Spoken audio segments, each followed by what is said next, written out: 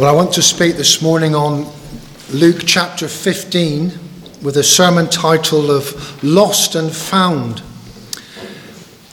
I suppose if you had to choose one thing that Lord Jesus said which sums up his mission and his ministry into this world, it would be found in Luke 19 verse 10, where it says, "For the Son of Man is come to seek and to save that which was lost." And in this 15th chapter of Luke, he records a three-part parable, or I think it really is one parable in three parts. And it illustrates one thing: the seeking and the saving love of God. And that's really what we're going to consider together today. Our Lord tells of a lost sheep, a lost coin, and two lost sons. It's often called the lost son, but I believe both sons were as lost as each other. One of these sons is found and saved, and as far as we can tell, the other remains lost. Charles Dickens said of the story commonly known as The Prodigal Son, that it is the finest short story ever written. And many literary scholars believe that his novel Great Expectations is an elaborate retelling of the story of the prodigal son. I'd never thought of it in that way, but when you think of the story, it is. Peter Williams from Tyndale House has written a book, The Surprising Genius of Jesus. And in that book, he examines the parable of the lost sons, and he demonstrates the genius of the storytelling of the Lord Jesus Christ. And he demonstrates the connection between the parable of the lost sons and the Old Testament story of Isaac and his two sons, Jacob and Esau. Well, the main point of this sermon, though, is not the genius storytelling of Jesus, but his genius ability to seek and to save those who are lost. You see, the main point of this parable in Luke 15 is that the actions of the shepherd who lost his sheep, the actions of the woman who lost her coin, and the action of the father who lost his sons are metaphors for what God is doing through the Lord Jesus Christ. In other words, the fact that the Son of Man is seeking and saving that which was lost. And the Lord Jesus Christ went to great lengths to seek and save lost sinners. In fact, it brought him into disrepute with the religious authorities of the day, and that's how this parable was triggered. He was criticized by the scribes and Pharisees who were murmuring, "This man receiveth sinners and eateth with them."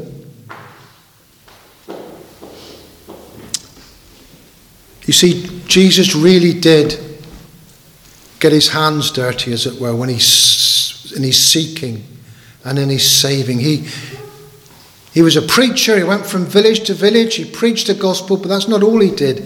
He also met with sinners in their homes, ate with them, got to know them, loved them, got to know their problems, and was honest with them. He told them about their sin.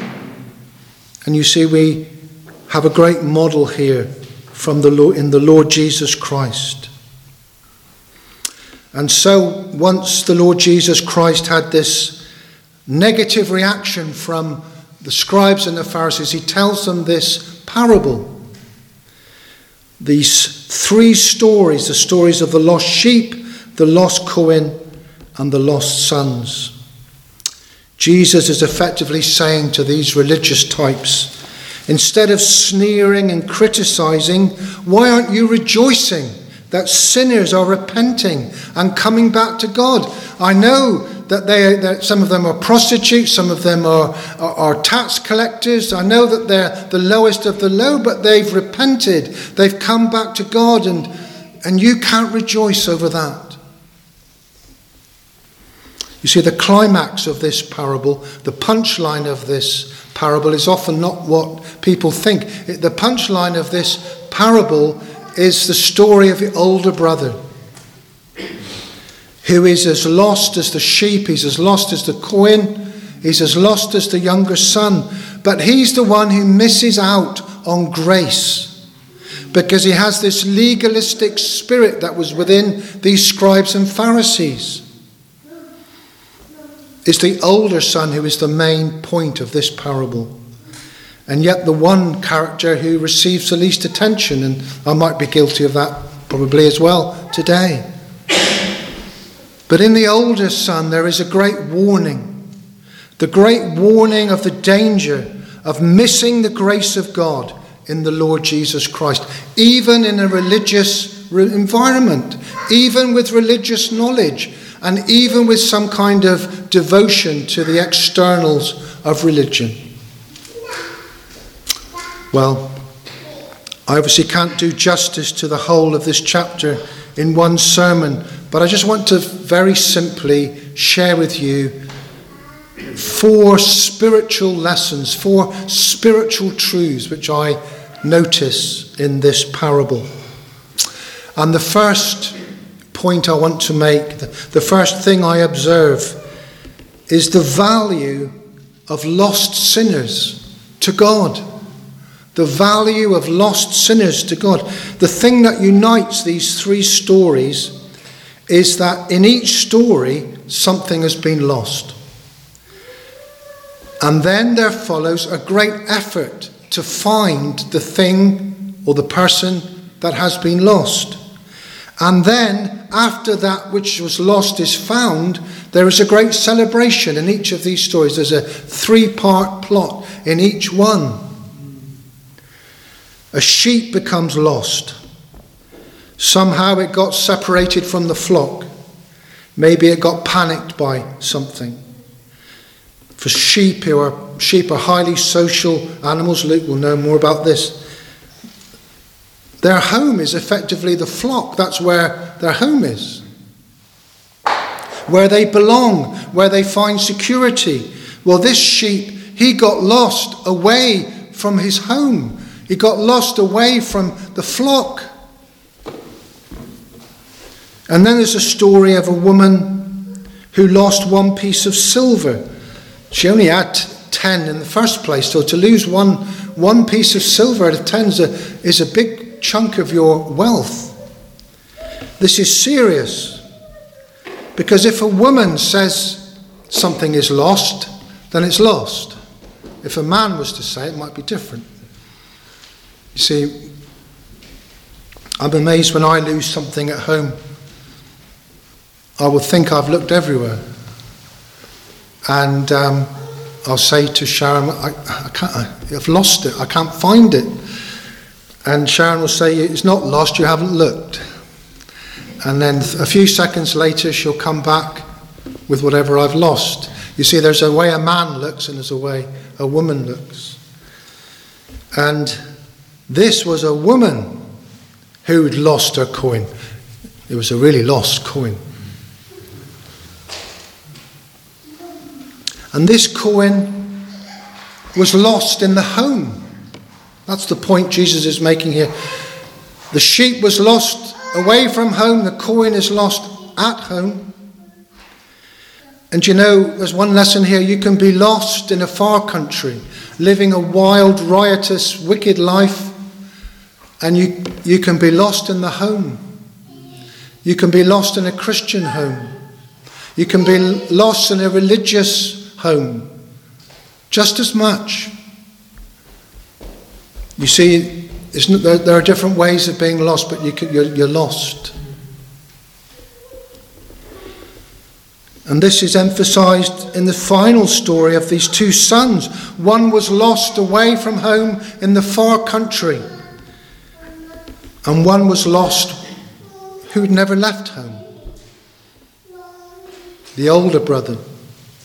The younger son demanded his share of the inheritance now and went into a far country way away from the authority and the presence of his father. And he blew the money on riotous living and ended up so hungry that he envied the pigs, their pig food. Yeah, that guy was lost. But then there's the older brother. Well, we know from the way he reacted to his brother's final return to the family that he was lost as well. In his heart, he was lost. He refused to celebrate. And he spoke to his father in a dreadful way. It showed that his relationship with the father was broken as well. In a less dramatic way, the older son was lost to the father, even though he remained at home. So the first point I want to make here is that in each case, animal, object or human, that which was lost remained highly valuable in the heart of the one who experienced the loss. You see, God views sinners as people lost to him. And they remain valuable to him even in their lost condition. As a result of sin coming into the world and the separation this produced between God and man, God has lost something which he formerly possessed. And this is what Jesus emphasizes here in the first place, and is only really in Reformed teaching that you will ever hear this. What Jesus begins with is not the lostness of the object, not the lostness of the son. He begins with the loss sustained by the owner. You see, God, in other words, is the shepherd whose sheep have wandered off. God is the woman whose coin is lost in the darkness of the house. God is the father whose son has become lost to him. You see, the Lord Jesus came into the world to seek and to save that which was lost to the Father, to restore to the Father that which belonged to him in the first place. The high value on that which was lost appears obvious, firstly, from the diligent search that is made in each story. You see, the shepherd could have said, well, I've lost one sheep out of 100, that leaves me 99. You always get losses with sheep. It's bound to happen. I'll forget about that one sheep. And I'll concentrate on the 99 that I have left. But he does the complete opposite, doesn't he? He goes out into the wilderness and he goes after that sheep which was lost until he finds it. And he didn't have a Land Rover, he didn't have a Polaris or a John Deere, he didn't have an ATV. He had to walk through the dry and dusty wilderness in search of this sheep which was lost. Why did he go to the effort? Because he valued that which was lost.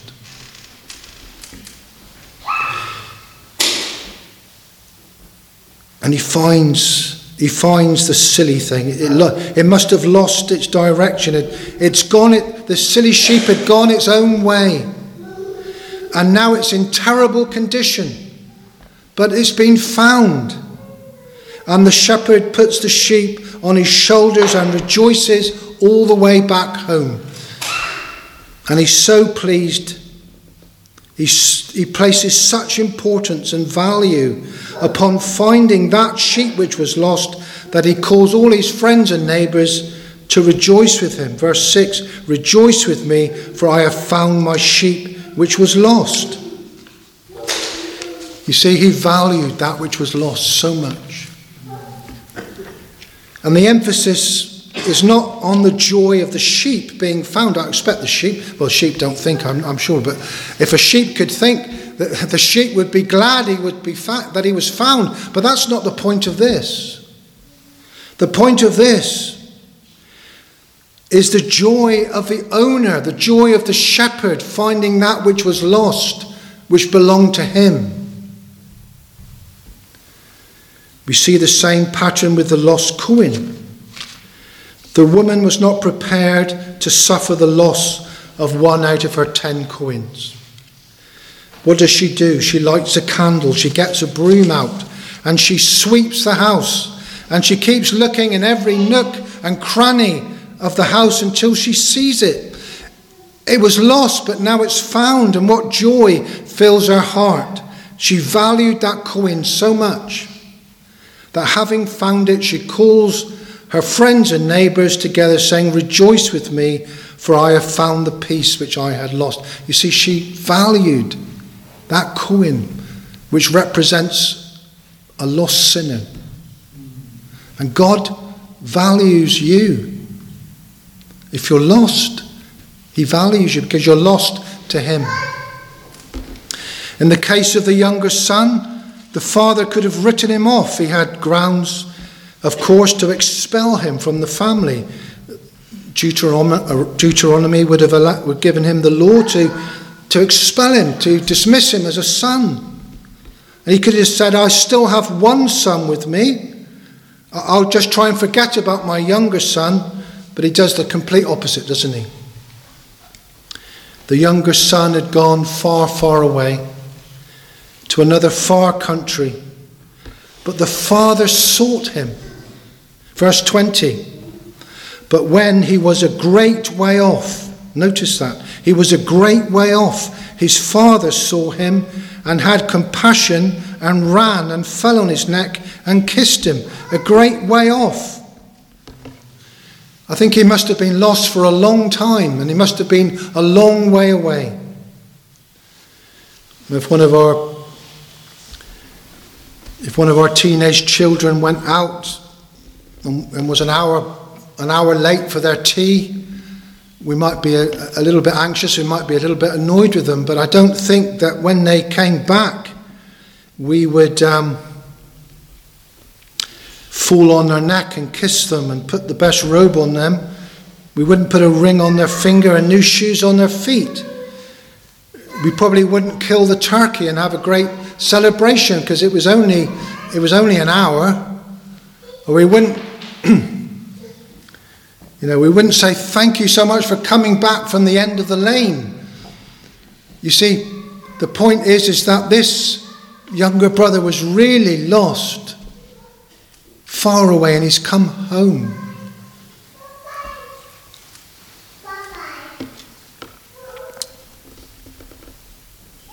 But if we had a teenager, and I've known many, well not many, I've known quite a few, and had to work with the police to try and locate them. If we had a teenager who had gone off the rails and disappeared to London, and there had been no contact for years and years, and they've been on the missing persons register for years and years, endless meetings have been held about them, and then suddenly they made contact with us and they said, "We want to come home," there'd be great rejoicing, wouldn't there? Everybody and every friend would be rejoicing. Everybody apart from the turkey or the fatted calf, I suppose they wouldn't rejoice because they would be on the dinner table, wouldn't they? When the child came home, there would be this great rejoicing. It would be like this, "Father, for my son was dead and is alive again. He was lost and is found." Well, of course, the Lord Jesus is saying all these things to emphasize the point that he, Jesus, loves sinners, and that he was sent by the Father to seek and to save that which was lost. And he says when he finds one, when a lost person is found by the Lord Jesus, in the same way the shepherd rejoiced, in the same way the woman rejoiced, in the same way the Father rejoiced, the angels in heaven rejoice over one lost sinner that is found. That's how much value heaven places upon a lost sinner's soul. And there's great hope. There's great gospel hope for anyone here who doesn't know the Lord Jesus Christ as their Saviour in this, because the Lord values sinners so much that he sent his only begotten Son into the world to save sinners. To seek and to save that which was lost. In a way, he performed the greatest search and rescue mission the world has ever known. He came into the world to find us and to save us. And in fact, Jesus paid the ultimate price. He gave his own life in order to find us. Not by some accident, but by the deliberate plan of God. The hymn says, from heaven he came and sought her to be his holy bride. With his own blood he bought her, and for her life he died. Jesus died on the cross to deal with the one thing that separates you and I from God outside of Christ. Christ, that is sin. Sin is the thing which is the barrier, the wall between man and God. And the Lord Jesus Christ came into the world to smash that wall down and to create an access to the Father through him. The Hebrews says he came to make a new and living way.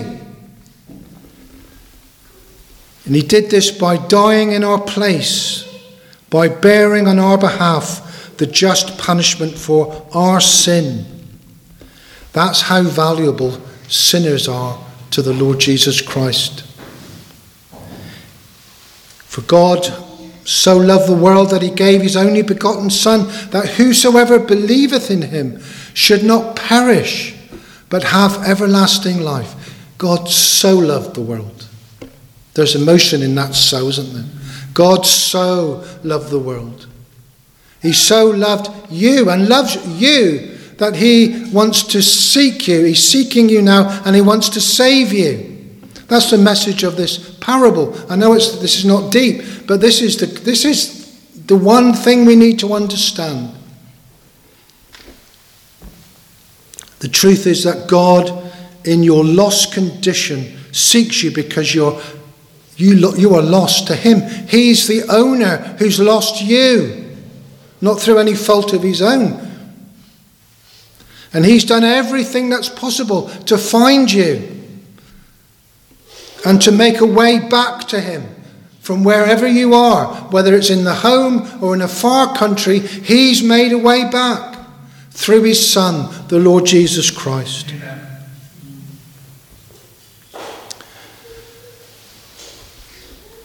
The Lord never puts you out of his mind. That's the message here. That woman was obsessed with this coin. I know I've got 9, but I can't think about the 9 now. I'm just obsessed with this one. I've got 2 sons, but I just can't stop thinking about the one that's lost, that's in that far country, so far away. That's what God's like with you. He loves you and wants you to return to him. And all over the world, millions of lost sinners. All over the world with millions of lost sinners, God is grieving, God is seeking, God is finding, God is saving, and all heaven is rejoicing. We don't see it so much here, but in some parts of the world, there are countless people being saved and saved and saved day after day. And that every time one is saved, there's a new round of singing in heaven. And it's true also of lost sinners here today.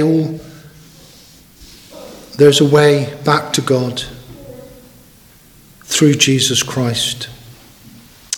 And those of us who know him, what's this place here? We're just a sheep pen, aren't we? We're a sheep pen of sheep that got lost, that were found, and we've been gathered together under one shepherd. And we've been made one flock. This is just a local representation of a much bigger flock. But all we are, We're just found sheep. We're no better than the sheep that are lost. We just happen to be found and saved, and we were brought back home on the shoulders of our Saviour. Well, that's the first lesson that I noticed, is the value of a lost sinner to God. The second thing I notice is that there is no sinner who is beyond the reach of God. We've got to be careful with parables not to over-interpret them. But surely in this parable, particularly through the story of the younger brother, that there is no depth of degradation and sin into which you can sink, which excludes you from salvation. The Lord Jesus can save anyone. This is part of the rebuke to the scribes and the Pharisees. You religious leaders are supposed to preach salvation to sinners. That was their job. But instead, they wrote them off. Well, the Lord Jesus paints the story of a man. We always think of him as a young man. There's nothing in the story to say he was young, but we, in our minds, we always think of a young person. He paints the story of a man who's made himself completely vile in the eyes of his family and everyone in the community. He's sunk to the lowest depths of depravity that you can imagine. And I don't need to repeat the story because you all know it. But surely there, in that story, there are some parallels with the effect that sin can have upon a person's life. It's the record of this younger son's spiral downwards. And in it we see the picture of the terrible problem of sin in the human heart. As I say, we see it in the older son too. The sins of the younger son are external, public sins. Sins that go before him, as it were. The sins of the older son are internal, prideful, jealous, resentful, hatred. The spirit within the older son was the spirit that was in the scribes and the Pharisees, of course. And despite their emphasis on separate living and their knowledge of Scripture, it was the spirit in them, actually, that led to the Lord Jesus Christ being crucified. The problem with both sons, and this is the heart of the human condition to this day, is that their relationship with the Father was broken. The younger son rebelled against his father, and in a desire for total independence, he wanted the things of the father, but he didn't want the father himself. He rebelled against God and desired to be free from his law. And that's the story of man right from the beginning of Genesis, isn't it? And it's wreaked havoc in human life ever since. Verse 12, and the younger of them said to his father, Father, give me the portion of the goods that falleth to me. And he divided unto them the living. Well, it's been well said by others, not an original thought of mine at all, but that what effectively this younger son is saying to his father is that I want you dead, because I want that which comes to me after your death to come to me now while you're still alive. And I want to live as if you're not my father. I want to live independent from your authority. I want to go my own way. I'm off. I don't recognize your authority over me. I want to discover the world and no longer live under the restrictions of your roof. I don't want you, but I want my food and shelter and good health. And if things go wrong, I'll still blame you, God. I mean, this isn't in the story, but this is how people think. And even when they say they don't believe in God and then something happens, they blame God for it. Well, how can you blame God for something you don't believe in? It's because they do believe in him, really. I want everything that's good in life now. I don't want to wait for some inheritance in heaven. I want it all now. But I want it all without you, God. That's the spirit in man, isn't it? Well, the father in this story gives his younger son what he asks for. It's an amazing thing. And in the end, that's what God does. If you keep saying to God, leave me alone, I want to go my own way, I don't want to hear your voice, in the end, he'll let you go. I've used the illustration before. It's a bit like a teenager who will refuse to stop smoking, and you grab him by the collar and you make him smoke pack after pack and after pack until he never wants to smoke a cigarette again. God will give you all the sin you want, and you'll be sick of it because he's seeking and searching after you. Romans 1:28, and even as they did not like to retain God in their knowledge, God gave them over to a reprobate mind to do those things which are convenient. God will do that. And that's what happens here. This younger son with wads of cash in his pocket and a desire to taste the pleasures of this world took his journey into a far country and there wasted his substance on riotous living. He got drunk with wine and drunk with pleasure. He gave no thought to the Father who loved him and missed him. He gave no thought to the terrible hurt and injury that he caused his beloved Father. No doubt many so-called friends appeared. You know, if you go off away from God and from a Christian home with wads of cash, you'll have plenty of friends, so-called, and they'll help you spend it. Every time this younger son went to the pub, it always seemed to be his round, never anybody else's round. And he spent this life on riotous living. Everyone disappeared when it was time to pay, and over time he wasted his substance with riotous living. And that's typical of the way sin operates in most people, I would say. Sin will rob you of your wealth and of your health, and it will rob you of your most precious commodity, your time.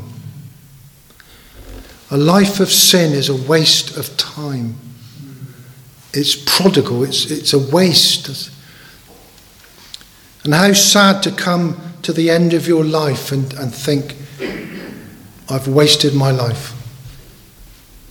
I've wasted my life on myself.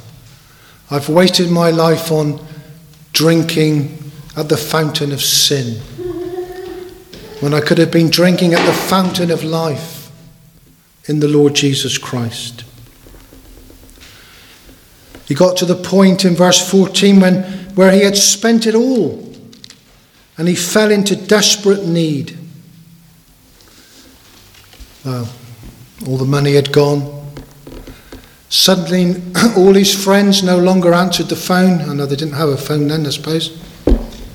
All his friends disappeared. Suddenly, they were uncontactable. They were so friendly with him before. Loved to spend time with him before, but now they're all gone. Now he's rock bottom. He's on his own, abandoned. And his troubles get even worse. A mighty famine, the scripture says, not just a famine, a mighty famine hit that land. And he began to be in want. And he hired himself out to a pig farmer. And his job was to go into the field with buckets of pods for the pigs. And he was to feed the swine, which for a Jew was the lowest job you could imagine. And he was in danger of starvation. I believe even before we become a Christian, we can look back on things in our non-Christian life and see that God providentially brought troubles into our life. That he brought some kind of famine.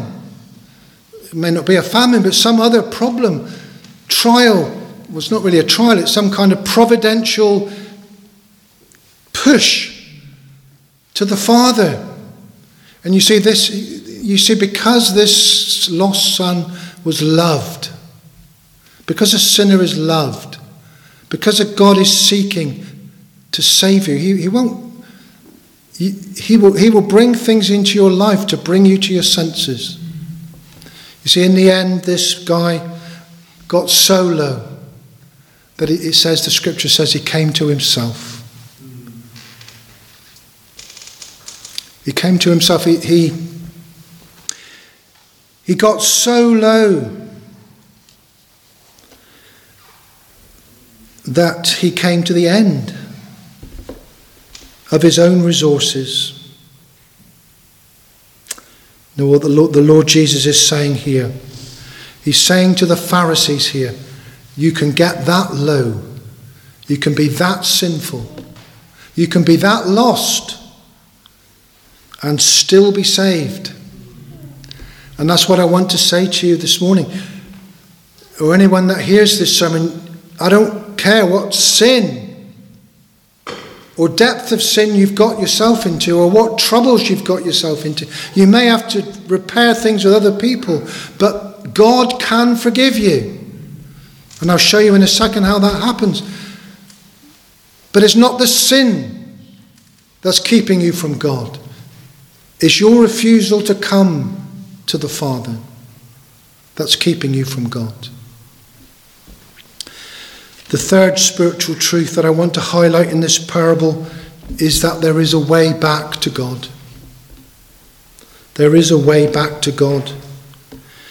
At least in part, the story of the younger brother illustrates the way back to the Father. I'm not saying this parable includes everything we need to know about Christian salvation. It doesn't say anything much about the cross and things like that. This isn't sufficient to say the whole thing about the gospel, but there are some spiritual truths in this parable. And one is that there is a way back to God. You see, the scriptures teach the sovereignty of God in salvation, and equally the scriptures teach the responsibility of man in salvation. It doesn't teach the ability of man. It teaches the responsibility of man. And this parable of the younger son and the older brother emphasize the responsibility of man in salvation. The other two stories, I believe, emphasize more the sovereignty of God in salvation. Sheep and coins, of course, can't repent, so that's why the emphasis is on human responsibility with the two sons. To be saved. How do we be saved? How can we be saved? What are the steps back to God? We've seen the steps away from God this younger son took. What are the steps back to God? Well, I think they're here. First of all, I've already said it. To be saved, we must wake up to our true condition. Reality has to dawn. Because the reality is most people are under a great misapprehension that all is well with their lives. A lot of people are, to some degree, happy. Even when bad times come, most people will say, this will pass. I've lost my job, but I'll get another. The good times will return. To be saved, there has to be a time when reality dawns on you. And this dawned, as I say, on the younger son in verse 17, when he came to himself and said, "How many hired servants of my father's have bread enough to spare, and I perish with hunger?" The first step back to the Father is to recognize your need. To recognize your condition. You know, if you read search and rescue advice on Dartmoor, Exmoor, nearly always the first thing, or one of the first things that would be said in the advice is, stop, recognize you are lost, stay still. Because the more you keep wandering around, the more lost you get. The first step in being found is to recognize you're lost, to admit to yourself you are lost. You know, and sometimes I'm good at I got Terry lost on a walk not long ago, and I'm good at getting people lost on walks. And there's a stubbornness, isn't there? And I will find my way back. I'll work it out. And all we do is we get more and more lost. You know, we have to say to ourselves, "Yes, Lord, I'm lost, and I need to be found."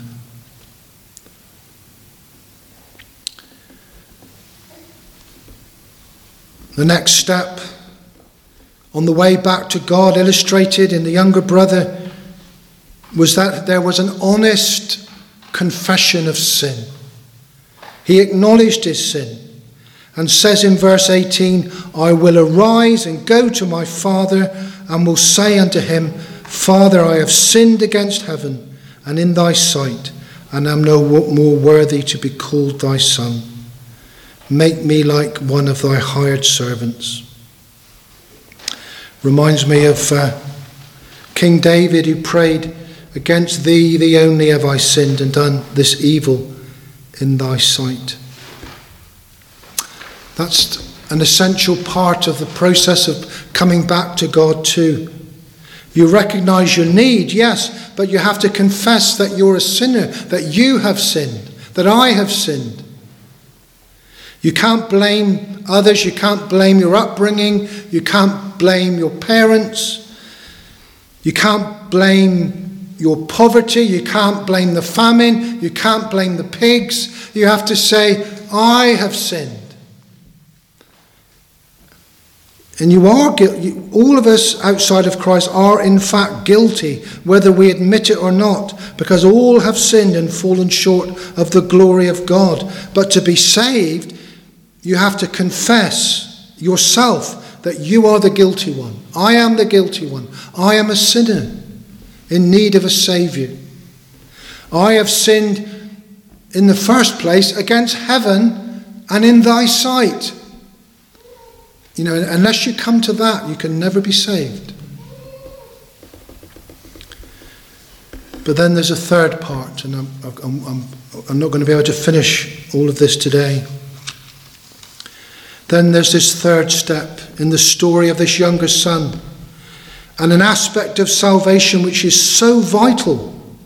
And I wonder whether this is always followed. You see, wallowing in our sin and misery and telling ourselves and others what miserable sinners we are does not get us back to the Father. There's a certain kind of Christian literature which seems to be stuck in that place, where religion just seems to be wallowing in my own sin and my own failure and saying what a sinner I am. That doesn't get you saved either. You actually have to return to the Father. Verse 20, "And he arose and came to his father." That's the bit that so many people never do. He actually left his old life in the faraway country and returned to his father. And have you done that? Have you ever really come to the Father that loves you? And what will you find if you return to your Heavenly Father? You'll find a welcome like the younger son found a welcome. When he was yet a great way off, his father saw him and had compassion and ran and fell on his neck and kissed him. And the son didn't even get to finish his prepared speech. He was going to offer himself up as a hired servant. But before he could finish his speech, the father says, "Bring forth the best robe and put it on him, and put a ring on his hand and shoes on his feet, and bring hither the fatted calf and kill it, and let us eat and be merry." I'm going to close with this and maybe finish the rest of the sermon next time I speak, perhaps. I just want you to get this across before I finish. You only really get saved. This is the message from this parable. You only really get saved. Your sinful heart only really changes in the arms of the Father. The younger son had plans to repay his father for all the hurt he had caused. "I'll work off my debt. I'll make it up to you by being a hired servant." But in the embrace of a father's forgiving love, he knew that he was a truly forgiven son. I hope you know what I'm talking about, because this is something that you have to know inside. This is where true repentance happens.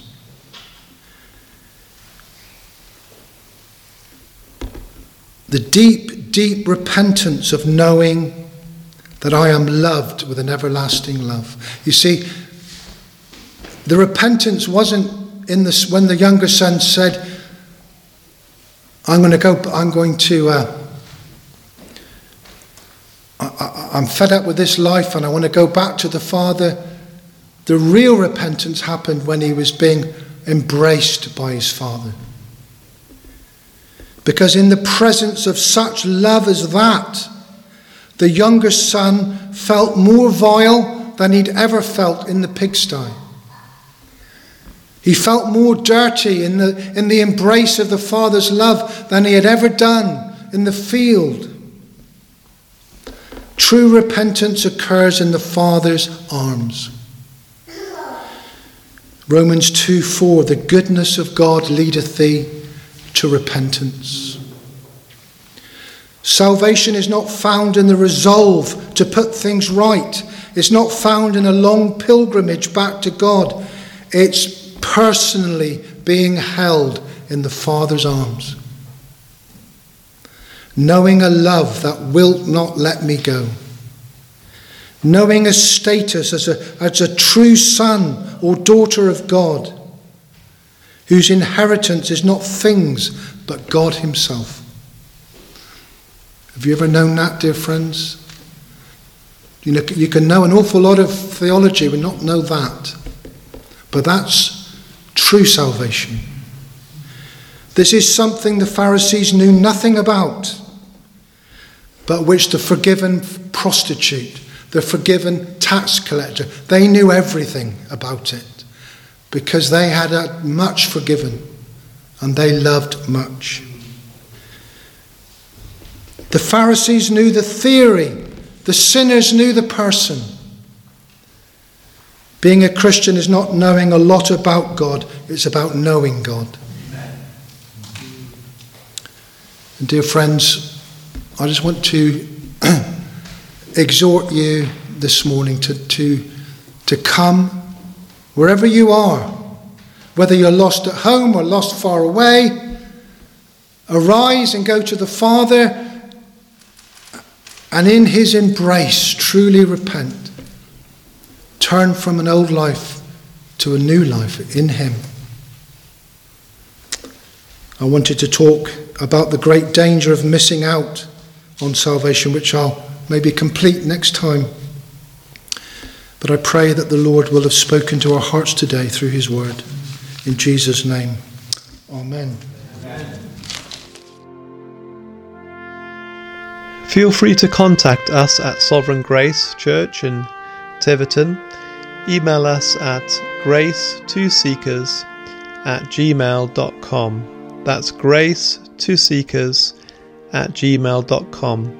Alternatively, you can visit our website at www.sovereigngracereformedchurch.co.uk.